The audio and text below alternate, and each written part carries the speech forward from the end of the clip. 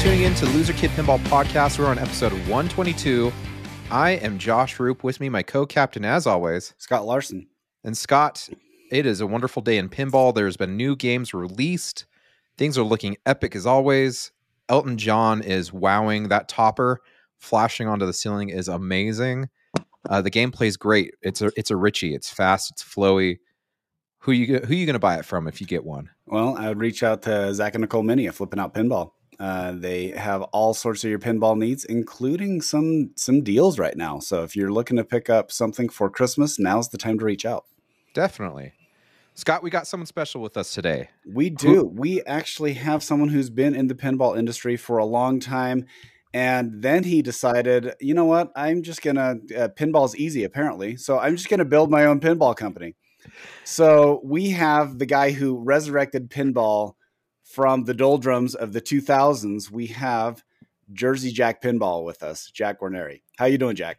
Hey, guys. Good. Hey, Josh and Scott. Really good to be with you guys. Definitely. It's great to see you again. It's different to see you now because you don't have your Elton John costume on from when you guys revealed at Expo. I can go get it. It's in the closet in the other room. You know what? Josh's Elton John's costume is also in his closet for some reason. But it's not the Dodgers one. It's more the flamboyant with the peacock effect with the feathers. Yeah. Yep. Feathers. Yeah, that one's pretty cool too. I was actually going to buy a pair of those feathers and give them to Steve Ritchie to wear at Expo. I would love to see him do that. I don't know. I must have gotten distracted because I had it in my basket on Amazon and I never checked out, but I think Steve would have put them on. He's always wears black. Mm-hmm. Would have had these white feathers on. It would have been pretty cool. Maybe I'll do that to him at another show that we do together. Yeah, you'll have to ask Steve about the time he came out to Rocky Mountain Pinball Show and he forgot his deodorant. So we actually took him on a deodorant, Sharpie, and booze run. You bought a bottle of rum, a bottle of deodorant. A stick of deodorant, and then some Sharpies to sign things. Oh, that's funny. Yeah. Something else. So, Jack, I got to know, where did Elton John come from? Like, what made you guys decide at Jersey Jack Pinball to do Elton John? Well, we wanted to do another music game, and we didn't really have a lot of different things in mind. We bounced around a few different artists, and I looked into music for different artists and cost of things. And I was at a concert, an Elton John concert with my wife in like January, February 2019, before COVID. And listening to Elton John, I've been to a bunch of his concerts. Listening to him just brought me into this zone, and I saw on the screen a video of him, and he had these glasses on, like he always has, different glasses, and the reflection of the keyboard was in the glasses, and I took pictures of it, and it was just such I just sat there and I said, this could be a great pinball machine if it's done the right way. I'm a big fan of Captain Fantastic from 1976. I remember opening a box with a brand new one. I remember what that game did. And I said, here's somebody that's had a career all these years. So many young people were in the audience. There was everybody in the audience, younger people, older people, people from all walks of life are Elton John fans. So I said, if I could get this license, I think we could make a great game. And I think we did. I really do. I think Steve and the team really nailed it. I think you did as well. It plays really well. And the game, I feel like, encapsulates Elton John. It shows off the side of him. Well, we got an email from David Furnish, his husband, when they finally saw, the cut of the promo video. And he said, you guys really nailed it. You got Elton's DNA. You really know what you did, and we really appreciate what you did. And I can't wait till they get their games, because then they're going to really go crazy, because they were part of it all along the way, all the approvals, advice on using different images, different pictures, different colors. They were part of it. And to have him do custom speech, For me to stand there next to the game, as long as I'm in the industry and have a game in my basement and hear Elton John do speech calls on a game that says Jersey Jack, it was just surrealistic for me. It just blew me away while I was playing Pinball Wizard. At the same time, it was just, I could have never dreamed that. I could have never dreamed that. Now, this is a philosophical change, I would say. Most of the time, when you think of rock and pinball, you're usually thinking of the things that you see at like a stadium or a football game or something where it has lots of guitar, lots of Right. loud, that type of stuff, in which basically Guns N' Roses, right?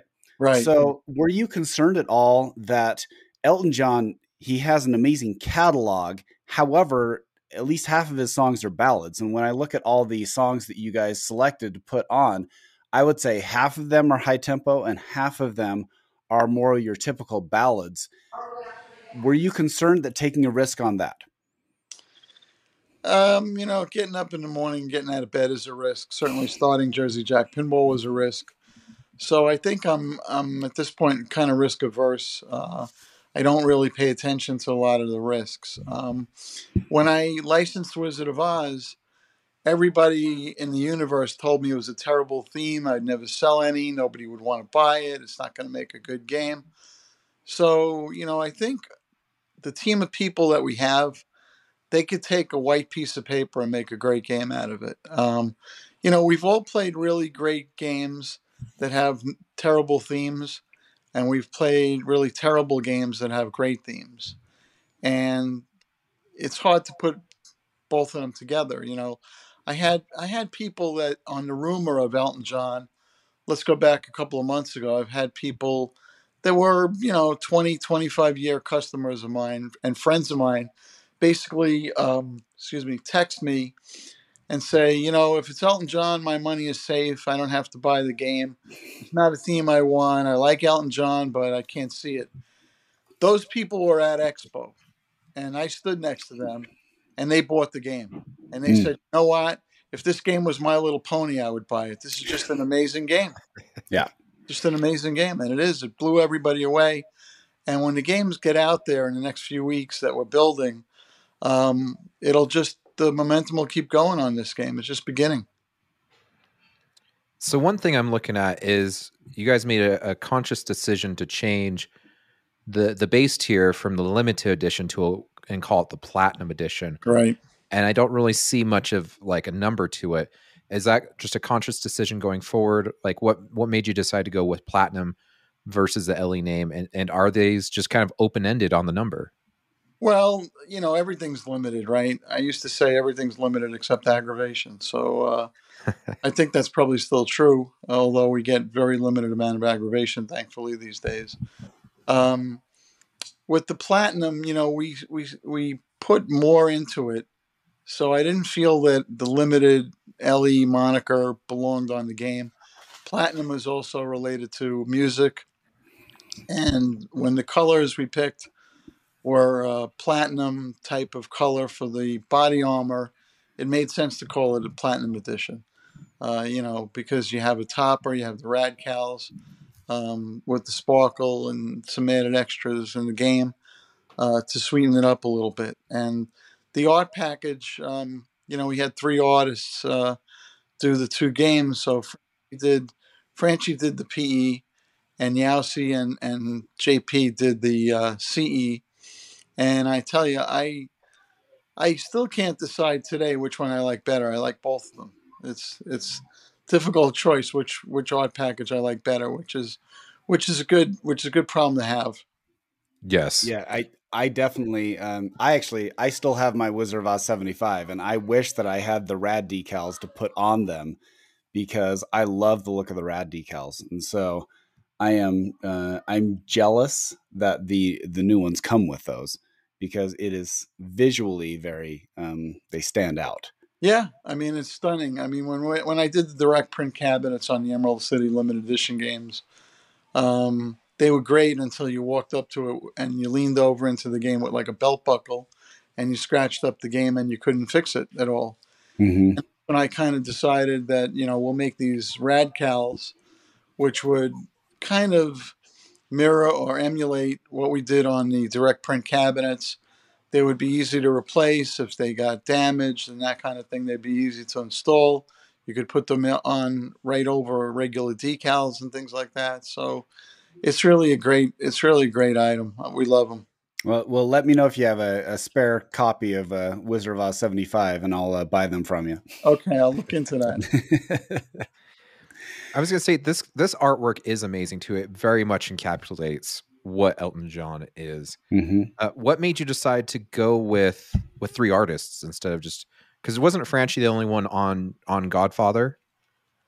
Yeah, he was. You know, I like to change things up and having more people involved. Some people would say it's more confusing, but I think it organizes people better. And when you have people competing against each other, whether it's subliminal or intentional, they work better. They put in a better product. I think John Yossi is just a consummate professional. All the years, all the games, and all the things that he's done. And Chris just eats things up. I mean, he just Mm-hmm. loves to work. He loves to create. He loves to have. He has a certain flair, a different style than John and JP, and that's what I wanted. I didn't want the two games to look like each other. I wanted them to look different, and that's what we got. Obviously, there's going to be a question about Richie coming over, and I know it was pretty much he was gone from Stern.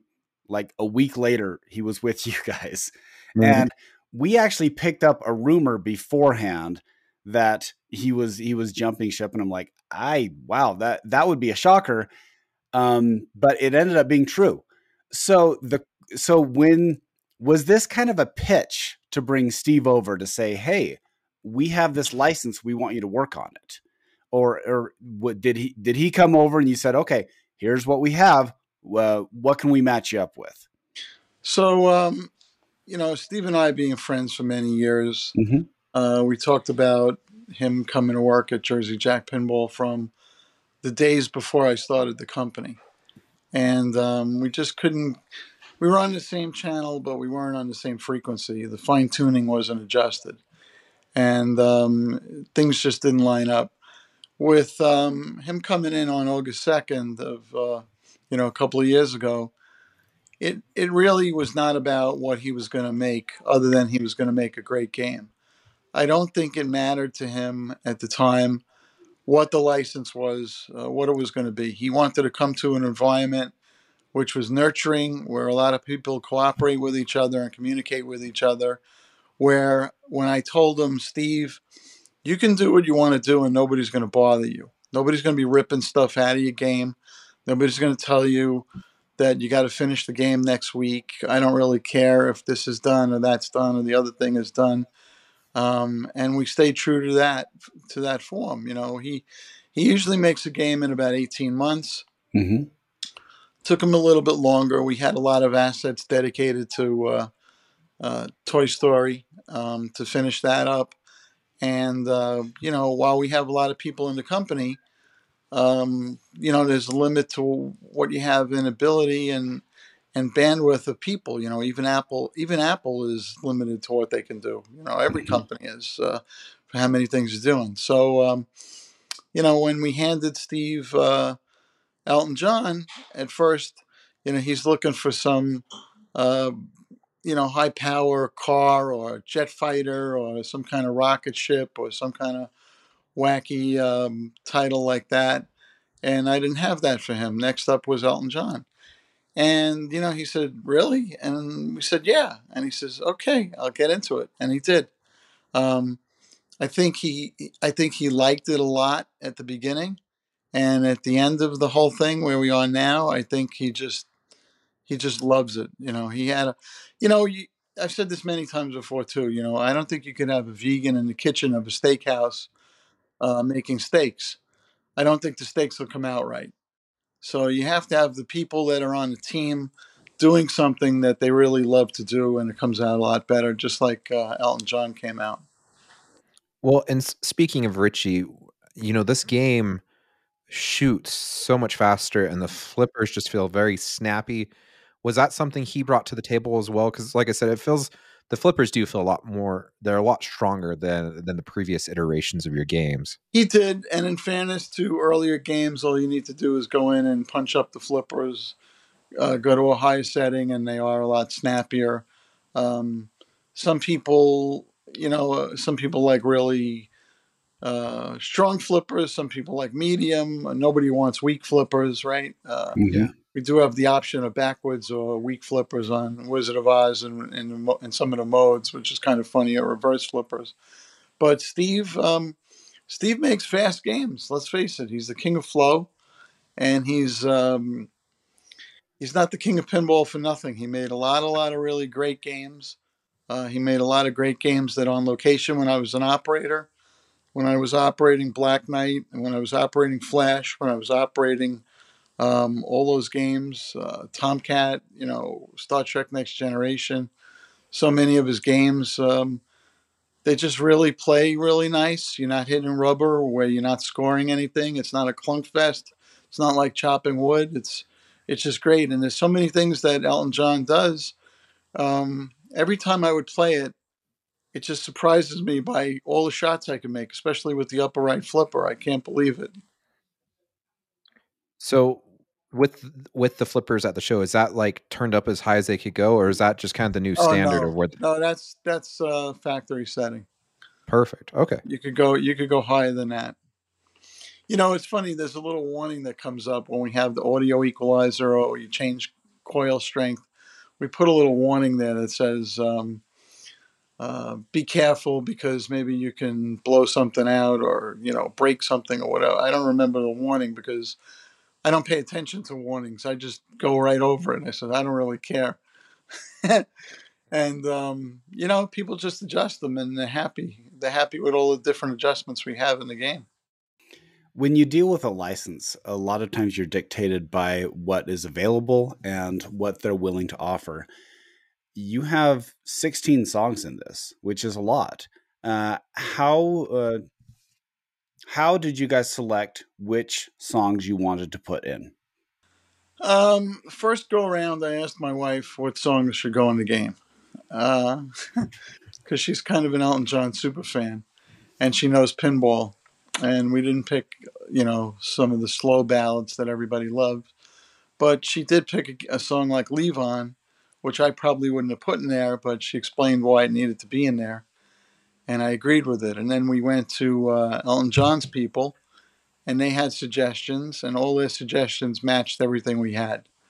Hmm. So kind of amazing right off the bat that they felt that we had the right mix of songs, and our design team felt we had the right mix of songs. And getting Pinball Wizard was really important to me. You can't have a pinball machine with Elton John without a Pinball Wizard, and we had to get permission from Pete Townsend to have that in the game. So that was pretty cool. It sounds like that Elton John's team was very cooperative with working on it. Is that fair to say? It's probably an understatement. Okay. They were spectacular. They really were. Once in the beginning, you really don't need them because Steve's drawing lines and circles and you're fleshing out mechanisms and you're doing stuff like that. But after you get into it for about 5, 6 months, then you need to have weekly meetings with their people and you're showing them creative. You're showing them ideas for artwork, ideas for the playfield, ideas for the rules, ideas for graphics, motion graphics, ideas. We're asking them, can we get concert footage? Can we get the cartoons that play in the background? Can we get, me, I'm just, I'm kind of relentless in a way when I'm looking for assets for games because I just feel the more I give the team, the better game they're going to make. And I think we've proven that a number of times. So I want to get the team more stuff than they even need. I want to get them things they didn't even know existed, which we did, like with the cartoons, which were never used in a commercial product other than to run behind the screen when Elton John's singing at a concert. We licensed the footage from the movie Tommy, where Elton John is singing Pinball Wizard, and we had to license things that were in the background. We even licensed the Gottlieb pinball machines that are shown in the clip. So it's license on top of license on top of license. There's probably about 12 or 14 licenses in this game that I negotiated and secured. So our songs, the music in the game, it's always full use. It's worldwide, full use, full length. It's not 15 or 30 seconds, because if I'm playing a song while I'm playing the game and it loops around, I want to just bang my head against the wall. I don't want to hear it anymore. So I want to hear the full length of the song. So that's really important when we do licenses too. So, is Elton John a pinball fan? Because uh, he's been in the Who's Tommy and stuff like that. I was curious with all this history and background in pinball, I didn't know if he has games himself. From what I understand, he has games. I would love to inspect them personally and find out, but I don't know if I will get that opportunity.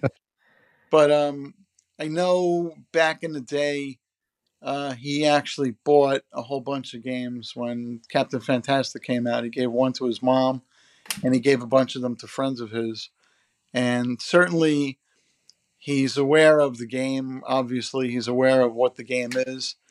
He did the speech calls. We wrote a bunch of speech calls for him. He did all of them. And like I said, he's shared a lot of our videos and all our links on his Instagram and social media, Facebook, whatever he has on social media, which have been great.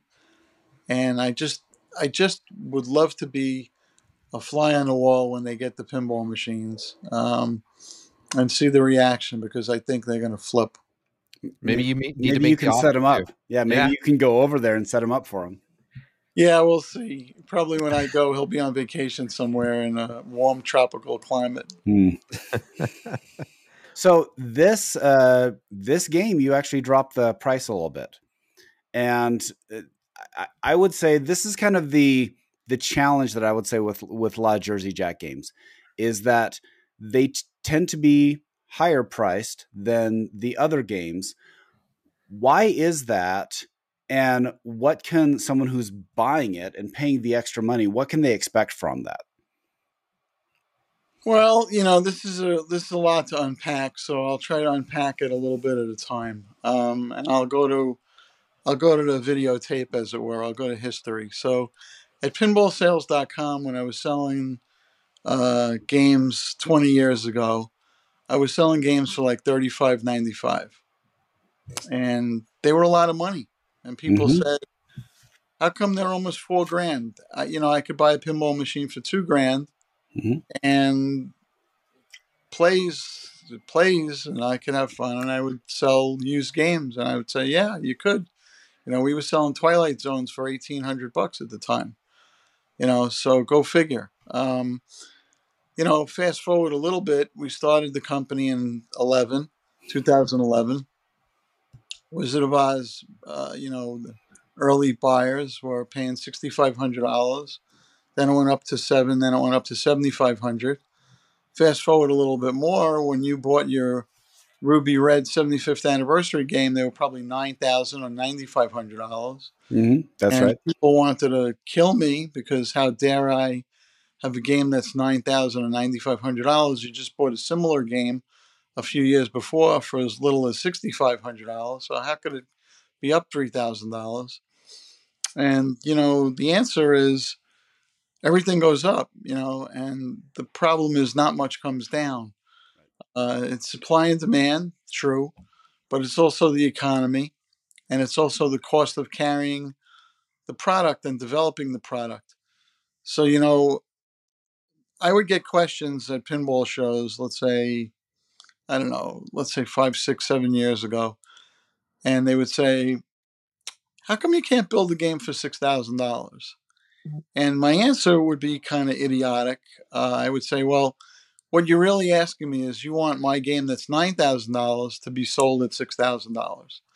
I said, "I'd love to buy a Lamborghini for $20,000, but it's just not going to happen. There's a reason. We have experienced customers, not experienced. they are experienced too, but Mm-hmm. experienced customers. They're buying our games for an experience. And it costs a lot more money to develop what we're doing than if we developed a different kind of product altogether. There would be less development time, less cost for assets, less cost for licensing and royalties, less people working on it. When I added that huge video screen to the first game, I knew that we were going to have to program like 3 games worth of stuff into one game, because just the choreography of all the lights, all the coordination and choreography of all the sounds and speech calls, all of the video animation, all the creation of the user interface and everything that went with that, all the movie clips that you have to pay for, all the rights to actors, all of those things add up. And that's where it comes to. And today, unfortunately, we're where we are. Now, I think the good thing is that when I sold games to customers 20 years ago, and I sold them a Fishtails for $2,500 or a Whitewater for $2,500, maybe Whitewater and Fishtails are not $10,000 games anymore like they were a year or two ago. Maybe they're $7,000 games, $6,500 or $8,000 games. They're not $2,500 games though.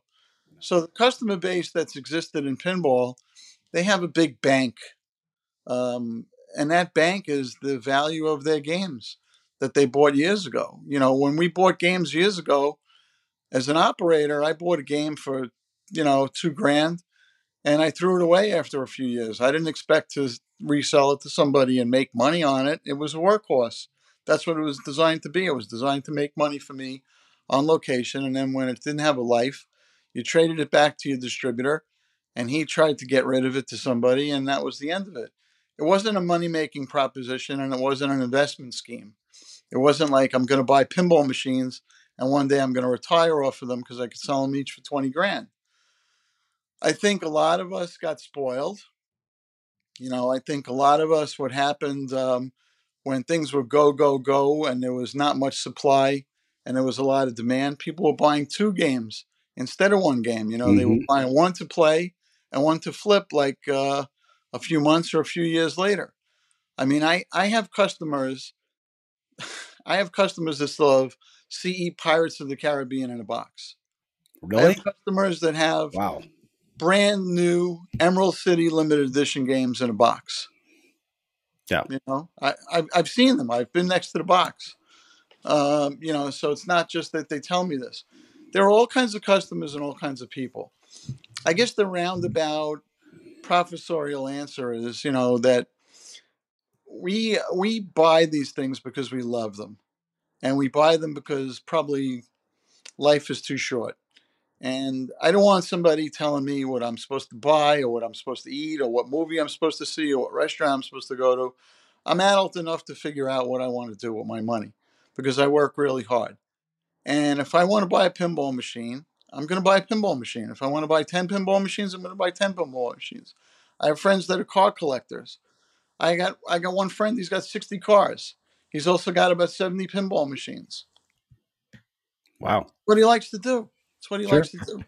I collect writing instruments. Okay, Mont Blanc pens. It's a weakness. I have all different kinds of pens. Some of them are worth hundreds of dollars. Some of them are worth thousands of dollars. But you know what? If I take the pen apart and I look inside the pen, my wife would say, "You're writing with a $5 cartridge." Okay. But you know what? I like it. It's what I like. So don't tell me that I can't buy a pinball machine and what it's going to cost. Everything today costs more money. Right. You can go to the store and buy a little box of oatmeal, and it's $6. A couple of years ago, it was $2. What changed? I don't know. The world changed, I guess. Unfortunately, we put a lot into our games. I mean, I don't want to be biased, but nobody builds a game like Jersey Jack Pinball. Nobody. The level and the degree of detail, the effort, the energy, the time, the passion. I know everybody else in the industry that makes pinball machines, they're doing the best they can do, and they have a lot of passion. and we're doing the best that we can do. And we have a lot of passion, and we believe our product is what it is, and it commands that price because that's what we need to make the company be profitable and survive and make more games. Mm-hmm. I've always been on record as saying that the most immersive pinball machine that I've ever played is Guns N' Roses, because it feels like you are at the concert. Yeah. And that's different than playing, we have a lot of great band stuff, band games, and it feels like I'm playing a pinball machine with the band soundtrack. Which is different. When you play a Guns N' Roses machine, it feels like you are interactive. It's almost like it's like one of those video games that you log in on and you're part of the experience. Right. Well, again, because I'm friends with Slash all those years, and he wanted to do the game, he had to convince me to do the game. We got all the assets that we needed and more. We had a great team on the game. It has amazing light shows. It's bringing the concert home or wherever you have the game, and I'm just very proud of that game. It was to date, it's been our best-selling game. So it's something that a lot of people love, and again, a lot of assets make a better game. Mm-hmm. The team a better shot to use more of the assets and implement them into gameplay. With Elton John, I love that you chose Elton John, because it seems to be breaking the barrier that we have artificially raised on saying we're not going to do certain artists. I mean, I've always said that there's a lot of artists that would sell a crazy amount of games. You could do Pink, you could do Taylor Swift, you could do you could do Beyonce, you could do all these artists that don't fit the 1980s rock band mode. And it's interesting. So my wife had her friends over last Friday night. Okay. Right. And so of the 10 games that I have downstairs in the basement, do you know which one they all went to? Wizard of Oz. Wizard of Oz. Yeah, that's the first one. They come down, they're like, I want to play that. And so that just shows that there is a market out there that is totally untapped from your stereotypical market. Now, I'm an Elton John fan too, but I'm also solidly in that demographic of knowing who all these 80s rock bands are that they're making pins on. But I would love to play Elton John, and I would love to play it in an area where I can hear the music and the sounds. Yeah.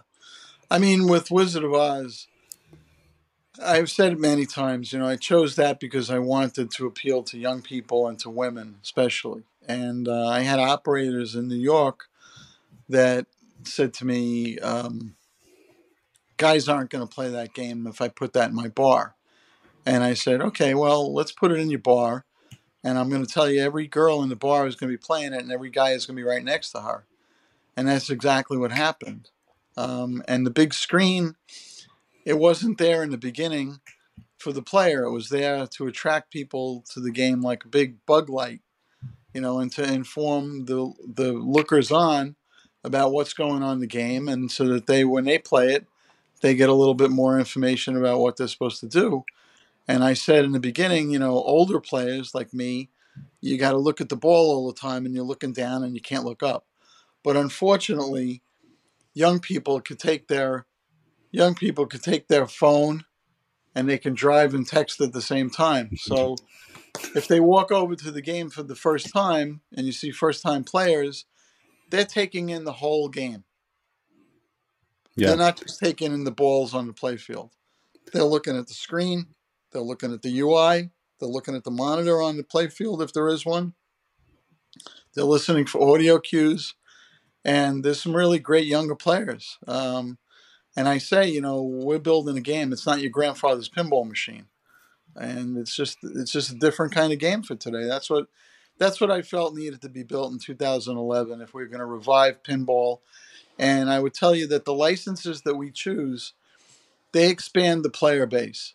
If you were doing the same type of license, male testosterone kind of superhero game, one after another, and there's nothing wrong with that, you're not expanding the player base.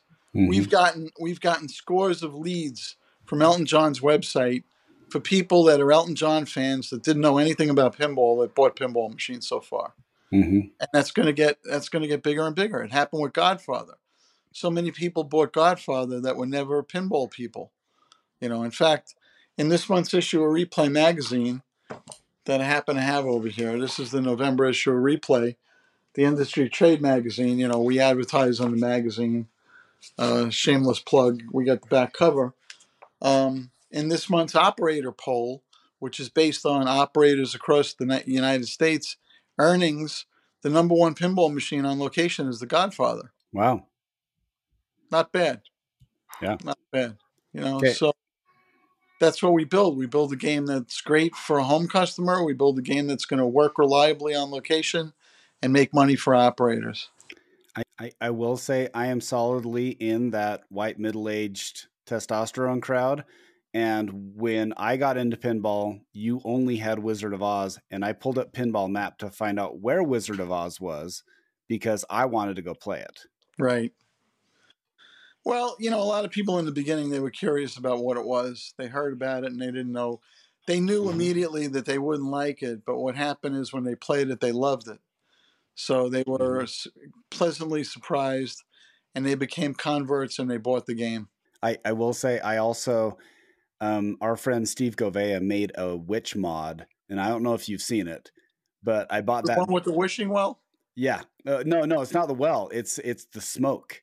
And so it comes up and it has all the lights on it. And man, that is a showstopper. So it's fun to modify the game too, which like any pinball machine, right? If you want to buy something expensive and throw it in there, it'll even increase the wow factor even more. It's funny. You talk about mods and things like that. Wizard of Oz was the first game to have a topper on it in 15 years. Mm-hmm. So, think about the topper market today and what that's become, right? Yep. And, Wizard of Oz, as much stuff as it had on it, it encouraged a lot of mod people to make all kinds of mods for it, right? So I think when you start something like we did, you're a catalyst to stir up the marketplace when the marketplace was like circling the drain and about to go down the drain. And I think a lot of people came into the market to buy games. There was a lot of excitement. There was a horse race between two companies. Now there's, maybe 22 companies or more. So speaking of toppers, on this Elton John, you've got two big displays. Are these the same displays you guys had in Toy Story? I think they're similar.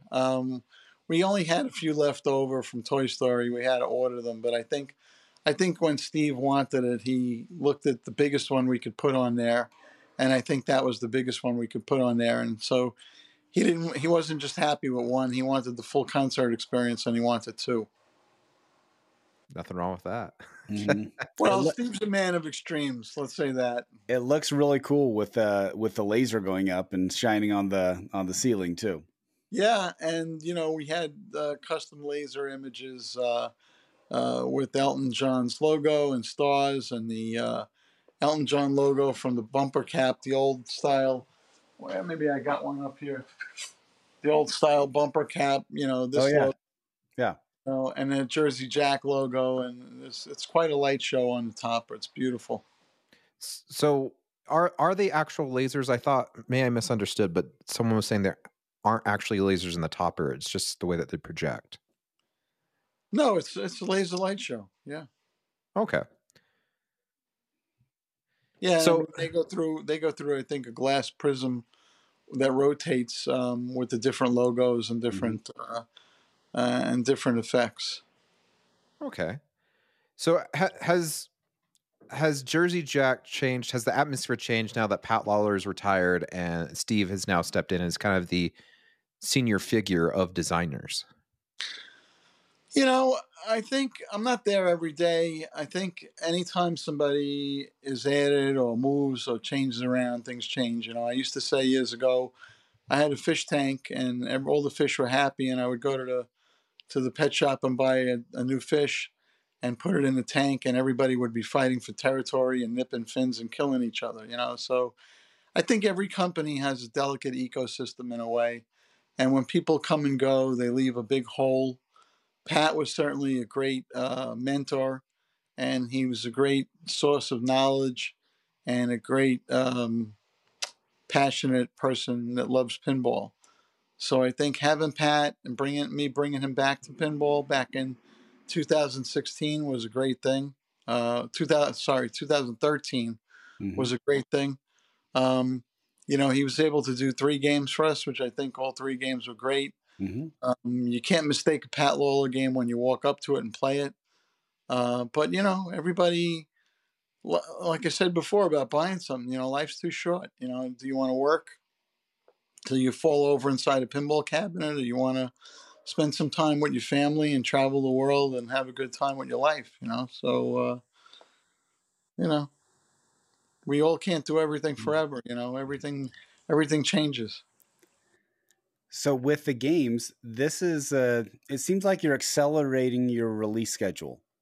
And you have said on record that you want games, 1 to 2 a year, which is roughly, I'm saying about 18 months or so.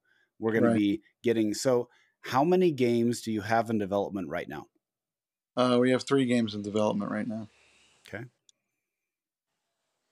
We have 3 designers and 3 games in development. So Steve got off one horse and got on another horse already. No rest for the weary, right? He's not that weary, Steve's got a lot of energy. I know you spent time with him. He's got a lot of energy. I think he doesn't surprise a lot of people. He just, people just see him as perpetual motion, like his games. So I've noticed over the last couple licenses, I mean, Godfather and Elton John, these are more 60s and 70s titles. Are you going to be coming? I mean, obviously, it hasn't been all those kind of titles. I mean, you've had Wizard of Oz, to newer stuff. 1939 title. Yeah. Are you focusing on a certain genre, or is it just kind of wherever the wind takes you kind of thing? Well, it's really not however the wind takes us. We have certain things that we want to achieve. Licenses that we look for need to appeal to a wide range of people, ages, also demographically. What plays well in Australia might not play well in Germany. So we have to be conscious of different markets around the world for different products. Something that might be well known in the U.S. might not be well known in Europe or some other part of the world. So we'd be eliminating a lot of sales in different parts of the world with different licenses or different themes. So that's always something top of mind. So I guess the one question everyone wants to know too, Joe Kamenkow, which is a big licensor for Stern and for other products outside of pinball, had announced that you guys had landed Harry Potter. I don't know, is there something you want to say to that? Or I know you don't want to give away if you have a title or not, but it's kind of abrupt, and we usually don't go after rumors, but with this being such a predominant figure of someone that is in pinball and licensing, didn't know if you wanted to clear the air on it. Well, I guess you have to ask Joe Kamenkow. I don't know him. I never had a conversation with him in my life. Why he said that, I guess you have to ask him.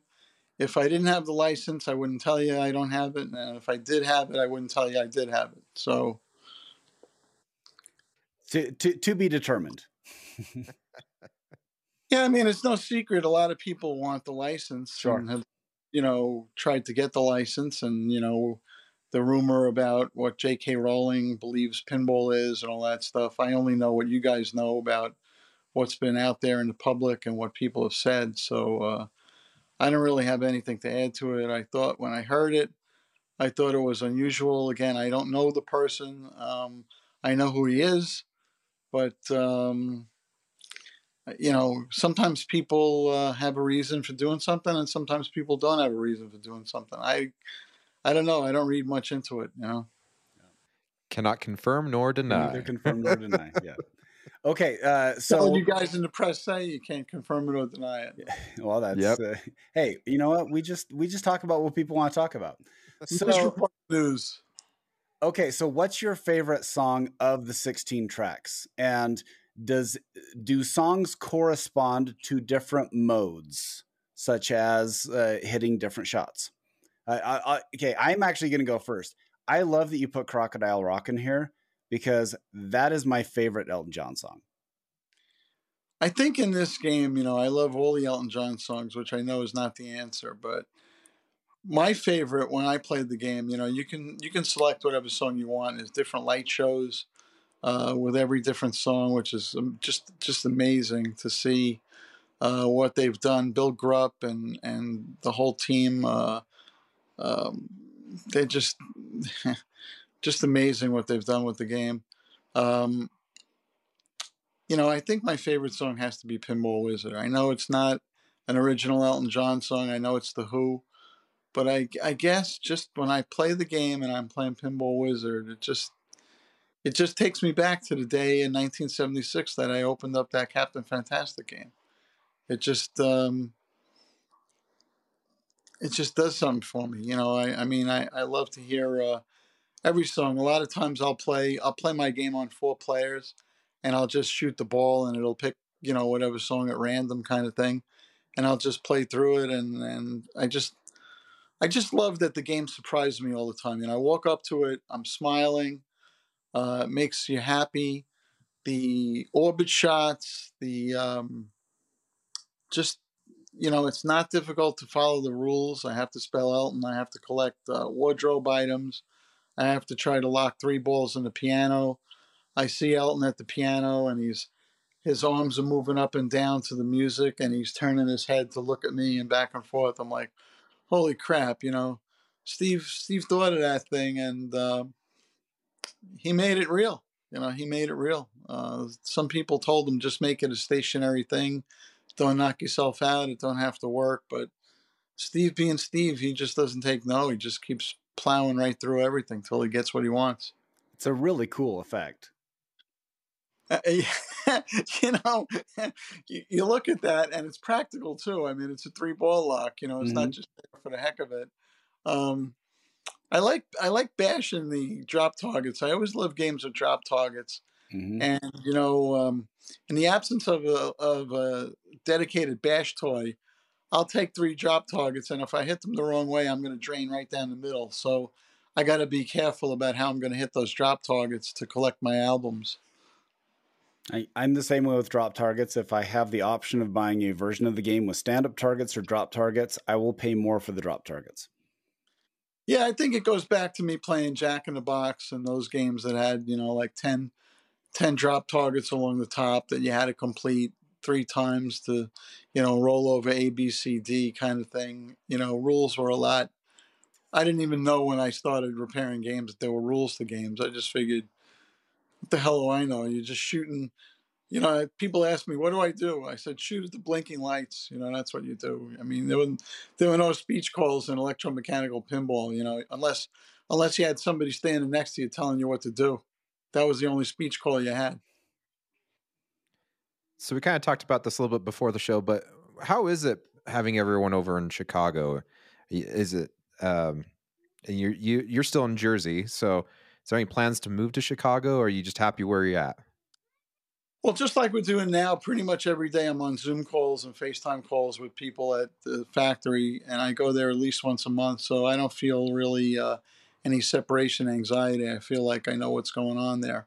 So I don't have a plan to move to Chicago, even though it's a beautiful place to be. JP still lives in Holland. He's not moving to Chicago. We have other people that work for the company remotely around the world. Having a team and everybody in one building is a benefit because, COVID separated a lot of people, but now that everybody's back together, you have an idea, you have a question, you have a problem, you just walk over to somebody and say, hey, I got a minute, I need to talk to you. And, you get your problem solved, you get your idea across, you can brainstorm about a lot of things. It's really good to have everybody pretty much in one place. So you have, there have been a lot of people who are interested in some older games. For example, Pirates of the Caribbean. A lot of people keep asking about that because the the buzz for the game happened after the sales had already trickled off. And so you had moved on to different games because that's just the market. Is it conceivable to consider rerunning some of these old games? You have run some old games like Hobbit, you did the Black Arrow edition, you've done Wizard of Oz, you did the Yellow Brick Road. Any other titles that are on the table to consider running? I guess that's why the rearview mirror is small and the windshield is big, because we're going forward. And I think we really don't have time to go backwards and rerun things that we did in the past. Although, you might make sales of those games. I don't doubt that you would, but we have so many things that we're working on and so much technology that we're adding to games now. I think I said at Expo that Wizard of Oz had 139 RGB LEDs and it won all kinds of awards. And we're pushing 1,600 RGB LEDs in the CE, the CE Elton John. And just everybody's head in the room, when I said that, I could see a massive explosion of everybody's head, like, really? Wow. So I don't know. I'm not looking at vault games. I'm not looking at rerunning things. I'm really not looking at that stuff. It's not on any short or long list. It's like, it's nice to have people say that they want you to do something over again. It's flattering and it's humbling in a way, but it's not in the plan of the company to do that. How's the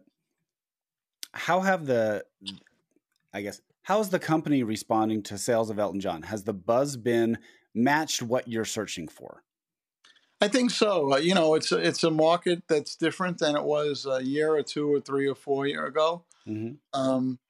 We're pretty close to being sold out of the collector edition games, and we have good numbers on the platinum edition games. We're at a little bit of a disadvantage because this time I really wanted to get to Expo and show the game. Mm-hmm. So I took a page out of my old playbook, where we used to go to a show and not have games in a box, where the last few releases we had a few hundred games in boxes. We showed the game, typically not at a show, and then immediately we shipped hundreds of games, and they were on location, popping up in people's basements and everything like that. This time around, there's going to be a little lag of a few weeks, but there's still a lot of excitement. We're selling games every day. I have a lot of our distributors around the world setting up different open houses and parties. I'll be in Connecticut at Automated Services on December 2nd. I'm sure I'll have an Elton John game there. I don't know if I'll be in my costume or not, but stay tuned. And a lot of other distributors around the country are excited to get games. And I do think what's going to happen is what happened in front of me at Expo. I had people that were non-buyers of Elton John, not interested until they played the game. And when they played the game, the pinball player in them came out and said, holy crap, this is a really great game. And it has really great music that I love and that I grew up with. And I have to buy this game. I agree.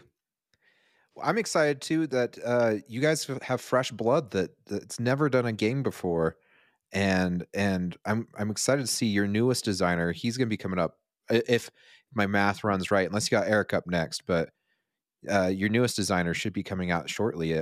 How has it been working with him? He's really humble. He's really learning a lot from Eric and from Steve especially. I think he's just like a sponge. I love Mark. He's just a great guy. He's got a great personality. He's got a great attitude. He's overcome a lot of obstacles and things.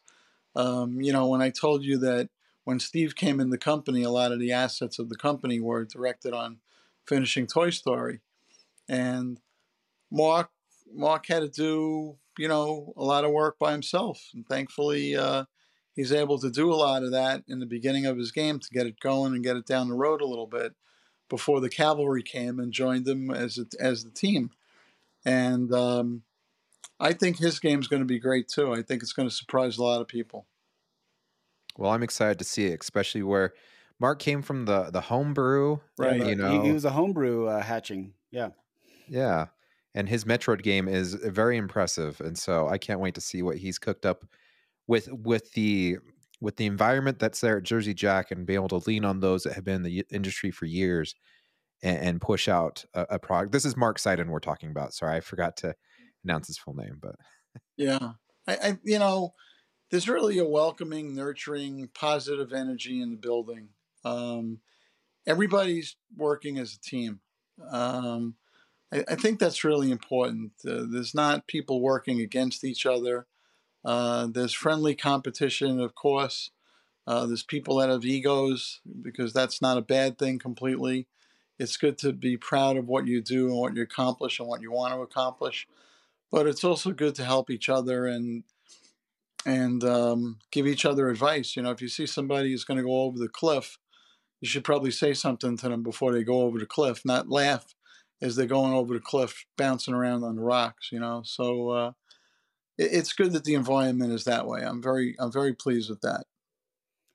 So you are over 10 years since deciding to jump into building your own company. So when you're looking back in the rearview mirror, what are the things that you're most proud of, and also the things that you were unexpected challenges or maybe happy accidents? Well, I think I'm most proud of the people in the company, the people that helped me start the company. But I'm most grateful to the people that believed in me and the people in the company when they first gave us money and they put down money on a game that they never saw, from a company that had no factory and had no track record at all. And it was just, I guess there was a lot of hope and a lot of wishes that I would come through and the team would come through and they'd make a great game. And I knew one thing in the very beginning. Think about it. I didn't have this deposit system where you don't get your money back. If you wanted your money back, you got your money back. And there was nobody that didn't get their money back that wanted it back. And I knew one thing. I knew if we made a game that wasn't good, when we make the first 100, the other 900 people at the end of the list would want their money back. So I knew it was important to make a really great product and make something that people wanted and that they would stay in for, and they had a lot of patience. So I think the beginning, I'm most proud of the beginning, because without the beginning, there's no continuation of the company. And I think one of the biggest surprises to me when I started the company, my mind was just, I wanted to make great games. I didn't really think of the personal side of it. I didn't think of social media where, I'm going to get accused of all kinds of things, or people are going to put words in my mouth, and people are going to say I said this or I said that, or I did this or I did that. So much of that was just not correct, and personal attacks. And we had a lot of people in the beginning that were wishing us well, and we had a lot of people in the beginning wishing that we'd fall into wishing well. So I'm happy that we made it through the difficult times. The little acorn, it popped out of the ground, it grew into a little sapling, and now it's a pretty nice tree that's growing pretty well. So I'm very proud of it. I'm also, people say to me things like, you guys said in the beginning, that we revived pinball, or things like that. I didn't really think of that whole thing. I wasn't trying to be some kind of hero or, somebody that was setting out to rebuild the whole industry. But it's been nice. It's been humbling when people say that to me at shows and things like that. I just take it in stride, and I'm very humbled by it and appreciative of it. We're all trying to do our part to make pinball grow, and that's all I felt that I've been doing. Well, we had Larry DeMar on 2 episodes ago, and he even said, the best thing that's happened to pinball in the last 10 years is Jersey Jack showing off Wizard of Oz. Larry's very kind, and he has said that to me in person, which is very humbling. Larry's a real legend in the industry, not just the pinball industry, but the amusement game industry, doing Robotron and all the games he did. And he's a really kind person. I appreciate hearing that. All right. Now your company has morphed. It used to be more of a, you started with kind of a one-man pyramid, but you've also brought more people in who are part of the company. And how has that affected the dynamics and the ability for Jersey Jack to move forward? because the more people you have, I would say the more production power you have, and maybe the more input you have. Well, we're always hiring. There's never a time where we're not hiring. We're always looking for really great people that are motivated, people that are talented, people that want to make great pinball machines. So you can't do these kind of things by yourself. It's always a team. I don't take credit for anything by myself. It doesn't happen without a lot of people involved. I give credit to God as well. And it's just, every day putting one foot in front of the other. There's always a problem that pops up. There's always something you have to anticipate. The unknown is the worst kind of information that there possibly could be. And there's plenty of that in pinball. So having more people, I might know a lot because I'm in the industry a long time and I have a lot of experience, but I could tell you, me coupled with Steve Ritchie, coupled with 3 or 4 or 5 other people, are definitely a lot more brain trust than any one of us individually. So that's why cooperation and communication together are really important.